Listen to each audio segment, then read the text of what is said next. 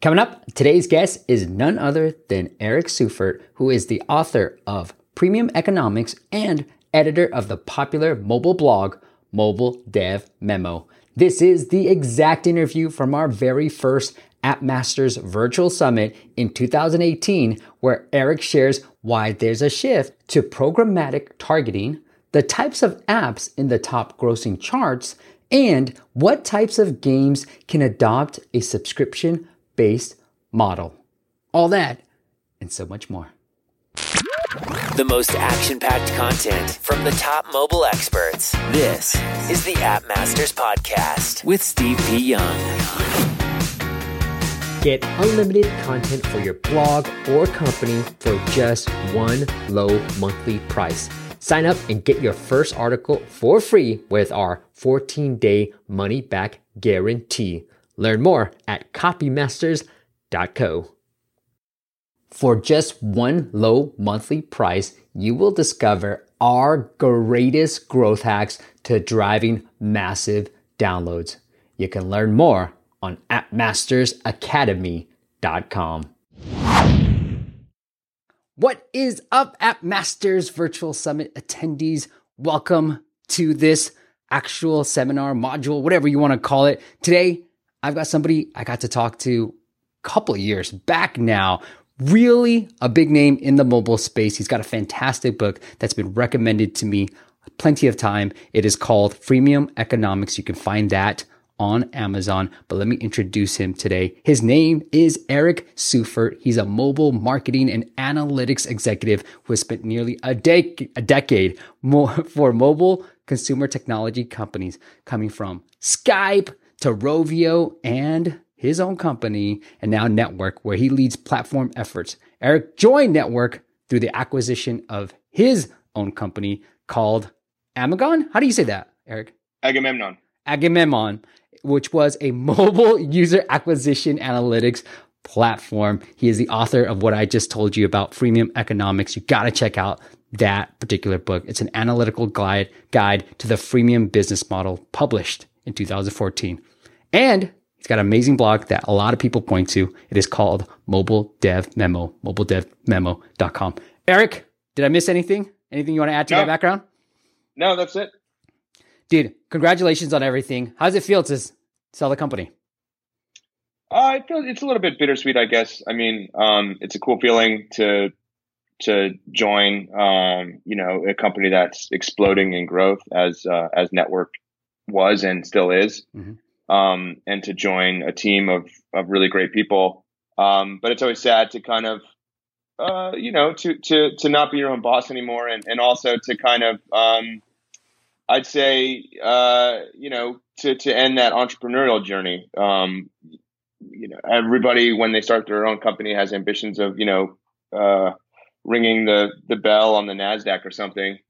And, you realize when you sell that's not going to happen. But yeah, I mean, you kind of trade in, what you've been doing on your own for the opportunity to work with, hopefully amazing people and on products that are great, and to sort of join a system where the whole is bigger than the sum of its parts. And that's an awesome feeling. And that definitely was what I got out of joining Network. Very cool. Very cool. So let's get straight into the content a little bit, because you've got some amazing experience with Woonga, Rovio. So let's talk about the shift to programmatic targeting and just campaign management in general. Sure. Yeah. Let's do it. Go for it. Like, where can we start? Because that's something that I know nothing about. Okay. Sure. I mean, I think that's, if you would kind of drop into any sort of these like growth conferences that have, cropped up all over the world, you definitely hear this mentioned on almost every panel. You had basically Google around a year ago announced that all of their channels all the channels that you could advertise on individually would be rolled up into one like Uber channel called UAC, which UAC existed before, but basically the announcement was that they were rolling YouTube and AdWords into that, which meant that you wouldn't be able to bid specifically on traffic on those channels but rather you would sort of give UAC some like guidance, and UAC would decide where to distribute your budget, right? So they would kind of decide which channels to advertise on for you, Oh, I see.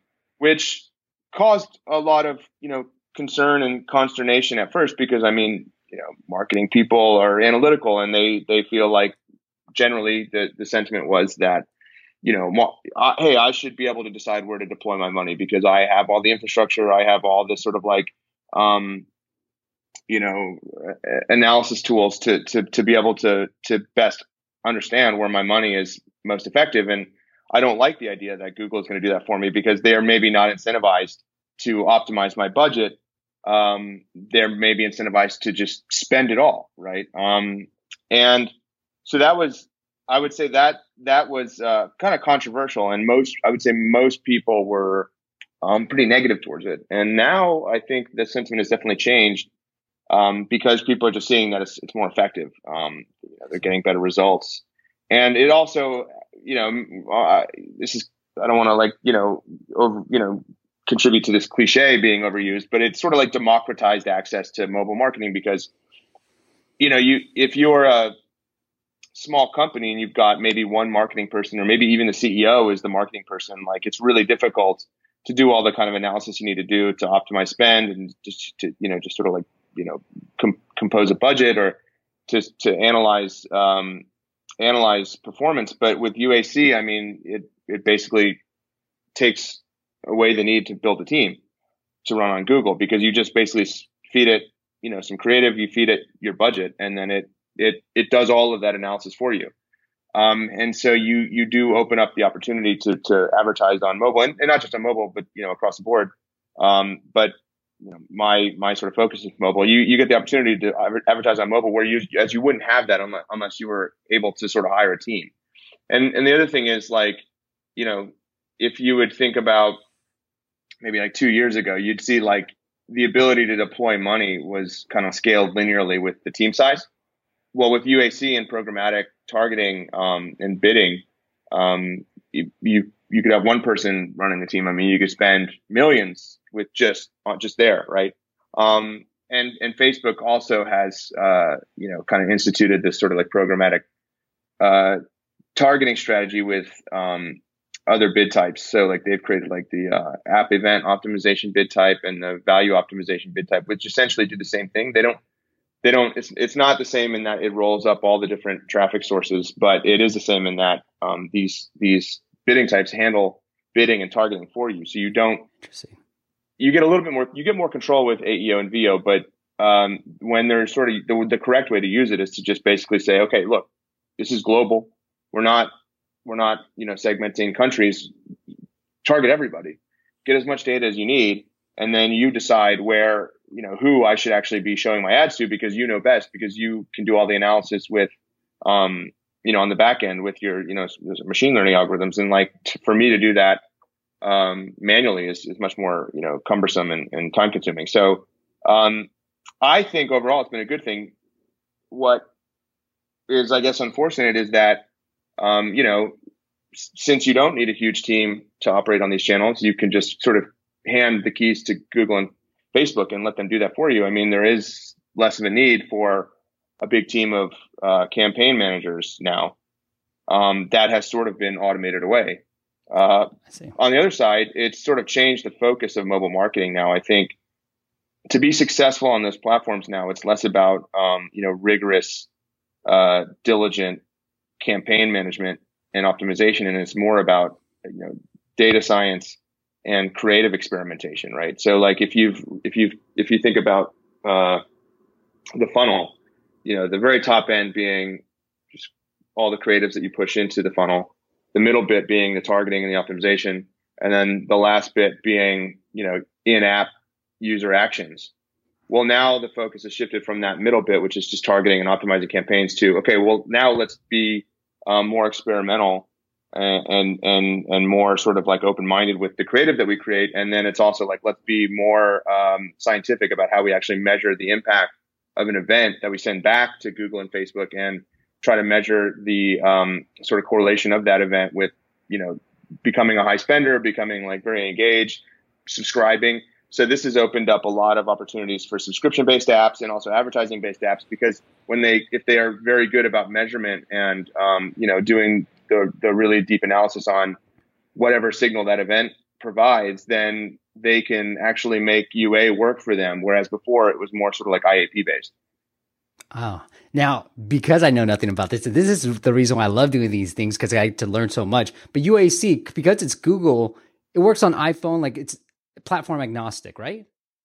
Yeah, sure, of course, yeah. Okay, and then is it just banner ads or search ads, or is it just cover everything when you talk about everything. The programming? Okay, and does it shift away from search ads to like possibly just banner ads or pop-up ads?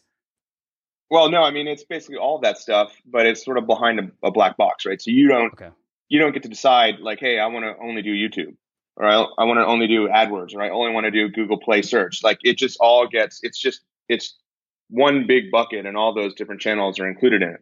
I and see. Google decides where to place your budget, right? And I think the scary thing for that is a lot of the game developers I speak to, like, I mean, they had horrible experiences on YouTube. It just didn't work. Yeah. And so their worry is, well, hey, Google's going to send money to YouTube, even just in the experimental phase when it's testing, right? Because I mean, these programs, they need to just apply money everywhere and just see what works, and then they'll sort of like shift money to the places that work. But in that experimental phase, it's like, well, I already know that YouTube doesn't work. I don't need to test budget there. I know. But the thing is, Google also does a lot of the creative management too. So it's like, well, okay, maybe if that's part of the distribution scheme, maybe get better at creating the creative that works on YouTube, and let Google optimize that for you. I mean, that's kind of my point. It's like now the marketing focus is like, well, let's be really experimental and flexible on the creative creation. So actually, well, if we have no control over the targeting and the placement, let's just actually create creatives that work on YouTube to make it work. But at the same time, I mean, if it's not working, Google will deprioritize that and it will shift budget away from that. It's not like they're going to miss your money. Now, because the majority of my audience is probably teams of less than 20 and sometimes even 5, when I'm hearing this from you, I'm like, wow, there's a lot of creative that I have to actually create. So how much, do I need a video? Do I need banners? Do I need all of this to get started?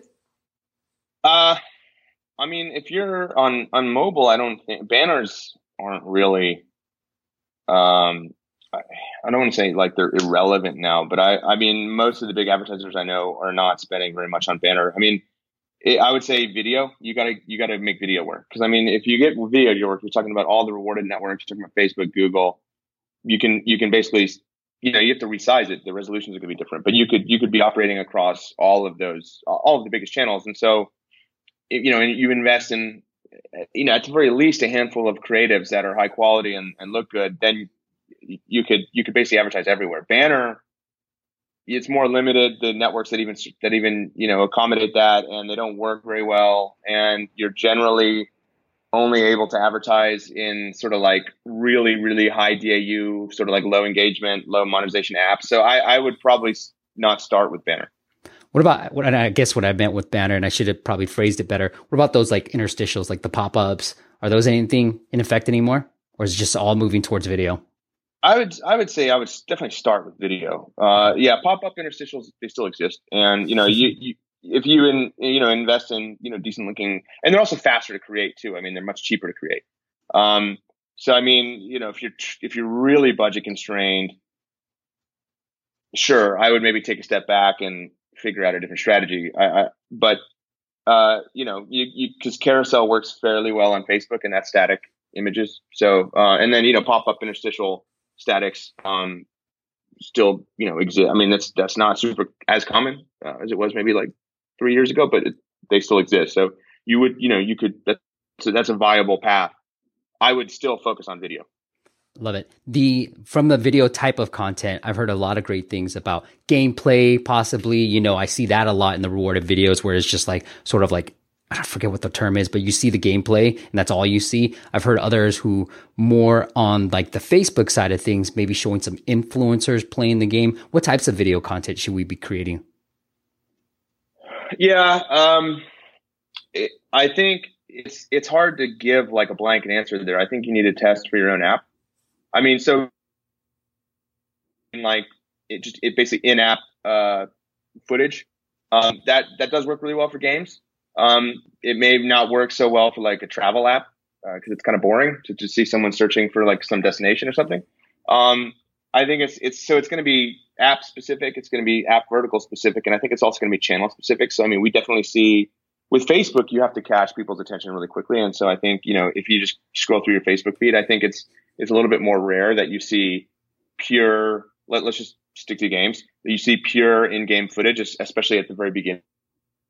You're trying to aim for is like grabbing the engagement in like the first second or 2 seconds. And so like, it's rare on Facebook that you just see gameplay. It usually is, there's some hook there. It's like, 3D rendered cool footage of something that's kind of, taken from the game. Or it's, just something that's really attention grabbing. And then it might transition into gameplay. On Twitter, actually, what you see a lot of, and on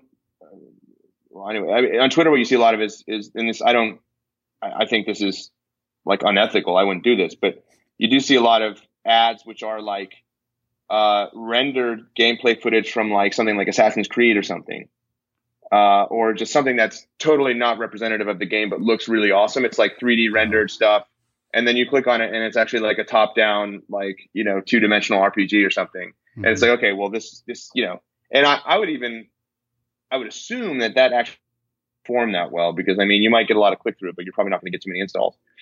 So I mean, yeah, but it's just channel specific.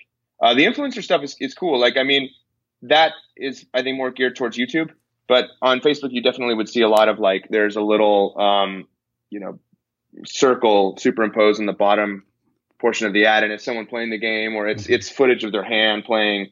You're starting to see a lot of that, and that generally performs really well, especially at the start, like when you first launch that, because it is kind of eye-grabbing. Yeah, that's what I heard. It was just like, hey, being a camera, like imagine a camera right above my shoulder, and then me playing the game, and then having that influencer play the game. That's really worked from a CPI perspective too. I love it. So anything we should know from like using these different ad networks? Like, I know nothing about this, Eric, so I'm really relying on you to kind of lead me towards this. But anything we should know about like driving traffic from ad networks? Yeah, I'm trying to think from the perspective of like a smaller developer.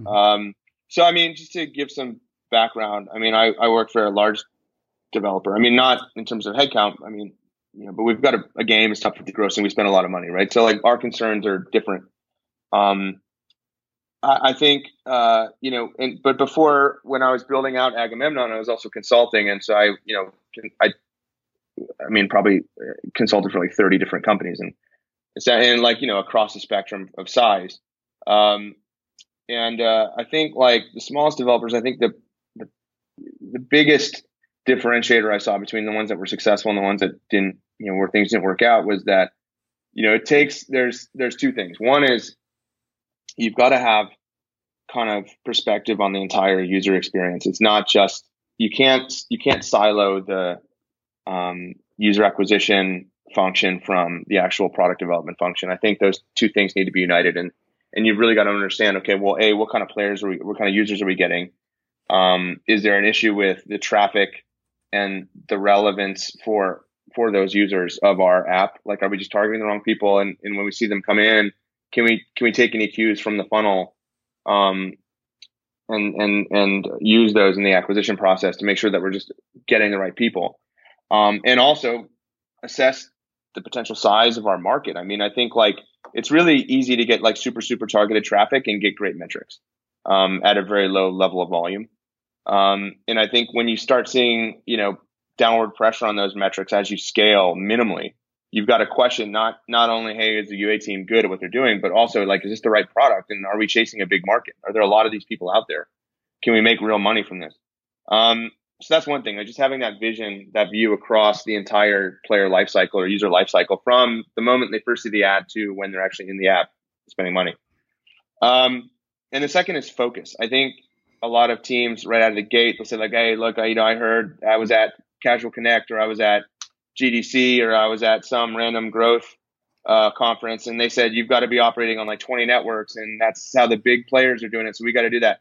And I mean, if you got one person on your team, you're never going to be able to scale that. I would focus on what are what are the highest potential sources of traffic, make things work there. And then you have like a waterfall system where you just sort of like kind of continue down that, you know, that sort of like priority funnel, picking up new sources of traffic. I don't out of the gate try to just launch everywhere. I mean, I would say focus on Facebook. And I mean, even at the level of no marketing team, I mean, I think the best way to truly grasp, to like truly grok the mobile app ecosystem, and, you know, to truly understand the business model of your business, if it's mobile first, is for the CEO to run Facebook ads before they even make the first marketing hire. Because that's just so fundamental to your business. Like, the CEO really should understand how growth works.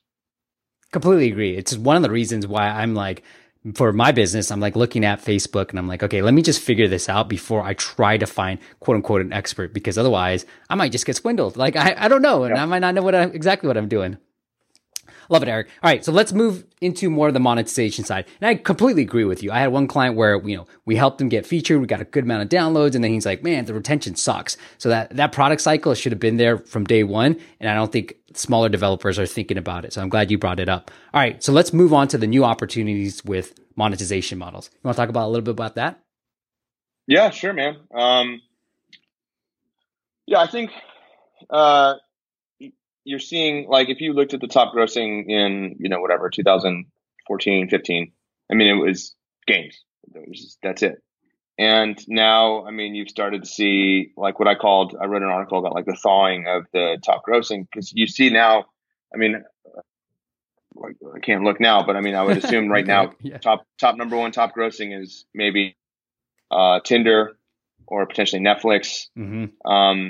It's probably a streaming or subscription based app. I don't think it's a game. On the weekends, usually it's a game, Candy Crush. But I maybe it's not right now. I don't know. Maybe I'm wrong. But you've definitely seen that transition away from, you know, the games dominate the top grossing to, like, at any point in time, especially during the week, games may be 3 or 4 of the top 10 grossing, and not even at the very top. So I think a couple of things happened. One, users became more accustomed and more you know, acclimatized to this environment of, you know, having subscriptions with apps. Especially since, you know, you saw a lot of the kind of like big desktop focused companies shift onto mobile. And then, well, it's like they have a subscription with the service. Now it's available on mobile, and I do the subscriptions on mobile. Or just, well, okay, now this moved on to mobile. And so, I mean, I'm used to doing subscriptions with this company. And so then they just became used to doing subscriptions on mobile, and, you know, more amenable to that. And then also, I think it's that live ops focus that's kind of permeated outside of just gaming, right? So, like, really running an app as a service, and, you know, providing a service. And so, like, if you think about the way you set up your content gates and your content flows around that sort of like regular delivery, then it becomes easy to institute a subscription and have people see real value in paying month over month. And I think, like, so I've never used Tinder. You know, I've been with my wife for 8 years, so I met her long before Tinder was popular, I think before it existed. But I've studied Tinder a lot because I think it's, you know, they've created a tremendous business out of that. And I mean, I think, like, the way they kind of restructured the monetization of the app is really fantastic. And it's obviously, you know, been very good for them, like, been very lucrative for them. And then stuff like Netflix, I mean, you just see people consuming content on their mobile devices, you know, much, you know, as way more of a common phenomenon than it was X years ago, just because of the you know, reduction in the price of mobile data, and, you know, the increase in screen sizes, and the pervasiveness of mobile now. So it's you know, those things have created opportunities for new businesses to emerge on mobile, where I think a lot of people saw that stasis in the mobile app economy as proof that, like, mobile was kind of over. And to me, it's like there's sort of like, I call this the second mobile wave, is all these new businesses that are reaching real scale and growing, you know, tremendously, and monetizing via these new monetization paradigms. Another thing is just pure advertising based apps. So you see this in like the hyper casual gaming space where, I mean, there's no IAPs. Or maybe they have like a remove ads IAP, but that's like maybe 5% of revenues, and the rest of the revenues are driven by ads. That was something that just was kind of unthinkable maybe 3-4 years ago, because it was kind of thought that like, well, okay, not only would the scale that you need be so massive in order to make any real money, but the CPMs just were so low that, you know, it was going to be impossible to build a real big business. And just this week, I mean, you saw two companies that specialize in hyper casual games either raising large rounds or exiting for, you know, significant sums of money. So you saw Voodoo Games raise 150 million, I think, and Gram Games sold for 250 million, and those two companies specialize. I had no idea. That's crazy. Yeah, and I mean, the reason these companies are big is, both of these companies spend a lot of money on user acquisition. I mean, they're able to grow. I mean, the unit economics are such that they're able to grow via paid UA. So I mean, I think that's another interesting model that, let's see. I mean, maybe non-gaming apps could eventually co-opt. I mean, I think you're seeing some of the stuff in the video space move that way, where like, hey, there's no subscription. It's just pure ad-based monetization, and the content is just free. We'll see. I mean, that'd be cool. I think there's space for that kind of thing. And you would say that their monetization, like especially the games, is it primarily rewarded video, or is it like an even split with other ones? No, I mean, well, okay, the hyper casual games are where you see the banners, but yeah, it's probably mostly rewarded video or just straight up interstitial video. Okay. Yeah. I hate those interstitial videos. Do you have any tips on, let's talk about maybe breaking down those two monetization channels that you just mentioned. Do you have any tips on, okay, Eric, I love it. Subscription, content, like, we see HBO Go, Netflix, Hulu, all in the top grossing now. Like, what are some ways that we can get new subscribers? Anything that we should be thinking about? Well, I mean, you need a growth strategy. I mean, I think, you figure something like, I think Spotify is a great example of this, where like they have a free tier. I mean, it's a premium product. They have a free tier, but it's got ads, and they have a non-free tier, but there's like real value beyond just not hearing ads in the non-free tier. I mean, they have, you can download music, you can sync multiple devices. And I think that value add with the subscription really is what pushes a lot of people over the edge, because most people are okay with just, okay, I'll hear ads. But then it's like, okay, well, if I'm on a plane, I can't listen to music, if I'm, outside, if I don't have Wi-Fi access, I can't listen to music. And it's like, okay, well, I see the value in having the subscription. So I think the value add's got to be pretty clear.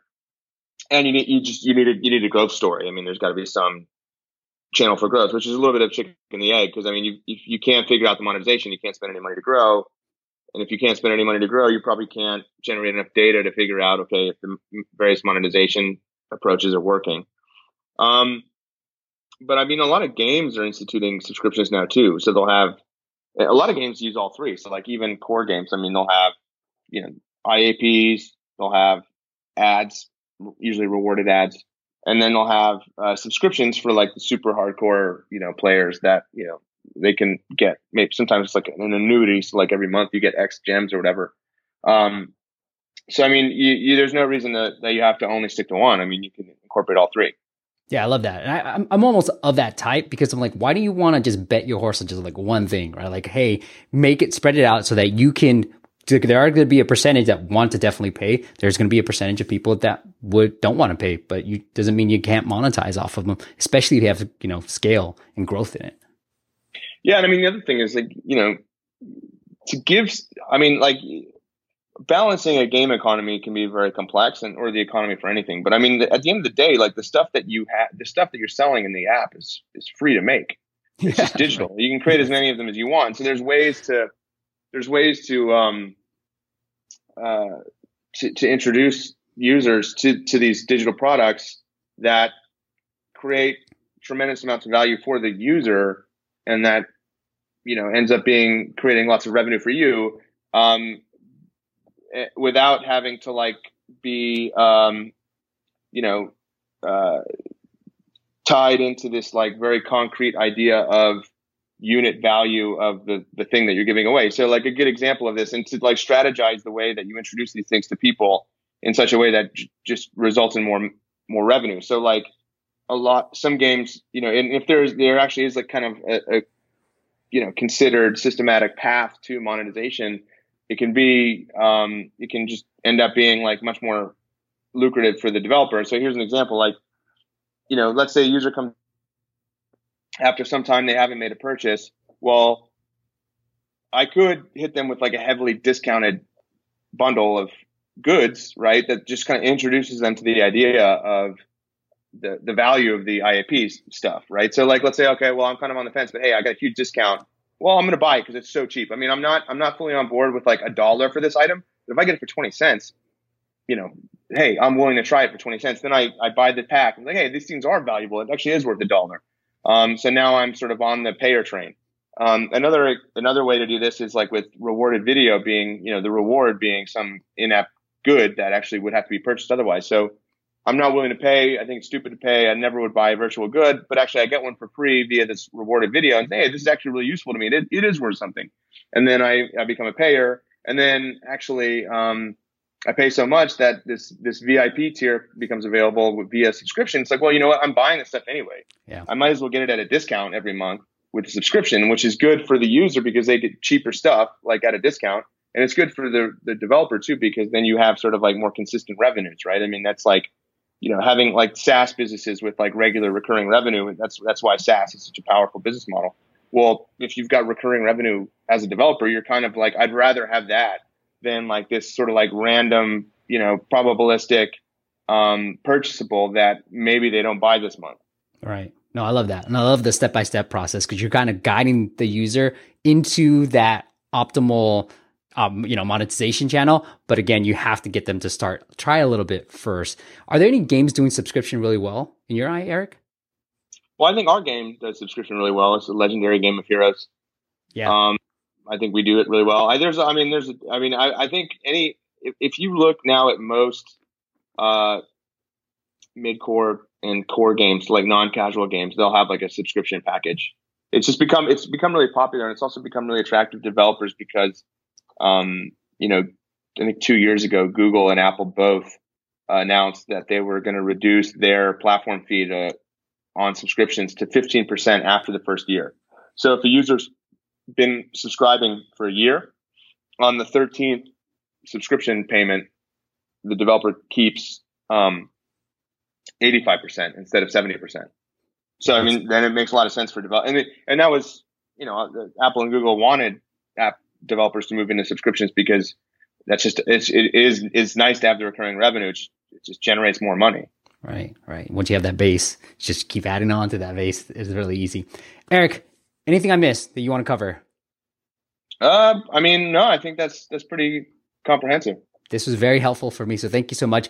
You can find more of Eric's work on Mobile Dev Memo. That is the destination that a lot of people go to. They point to it a lot. He's a very well-known guy in the space. And check out his book, Freemium Economics, on Amazon. Great book, by the way. Eric, anywhere else you want to send the listeners? No, the book is available for Kindle. It's available for paperback. I got the book. No. On Kindle. I think the first time I went on your podcast, that was right after it got published. Yeah, that's right. That was 4 years ago. So. Isn't that crazy? Time flies. So if you got anything out of this, find a way to thank Eric because he's an awesome, awesome dude. Thank you so much, Eric, for coming on and doing this. Yeah. Cheers. Thanks for having me. Thanks for listening to the App Masters podcast. For show notes and amazing app marketing content, check out appmasters.co.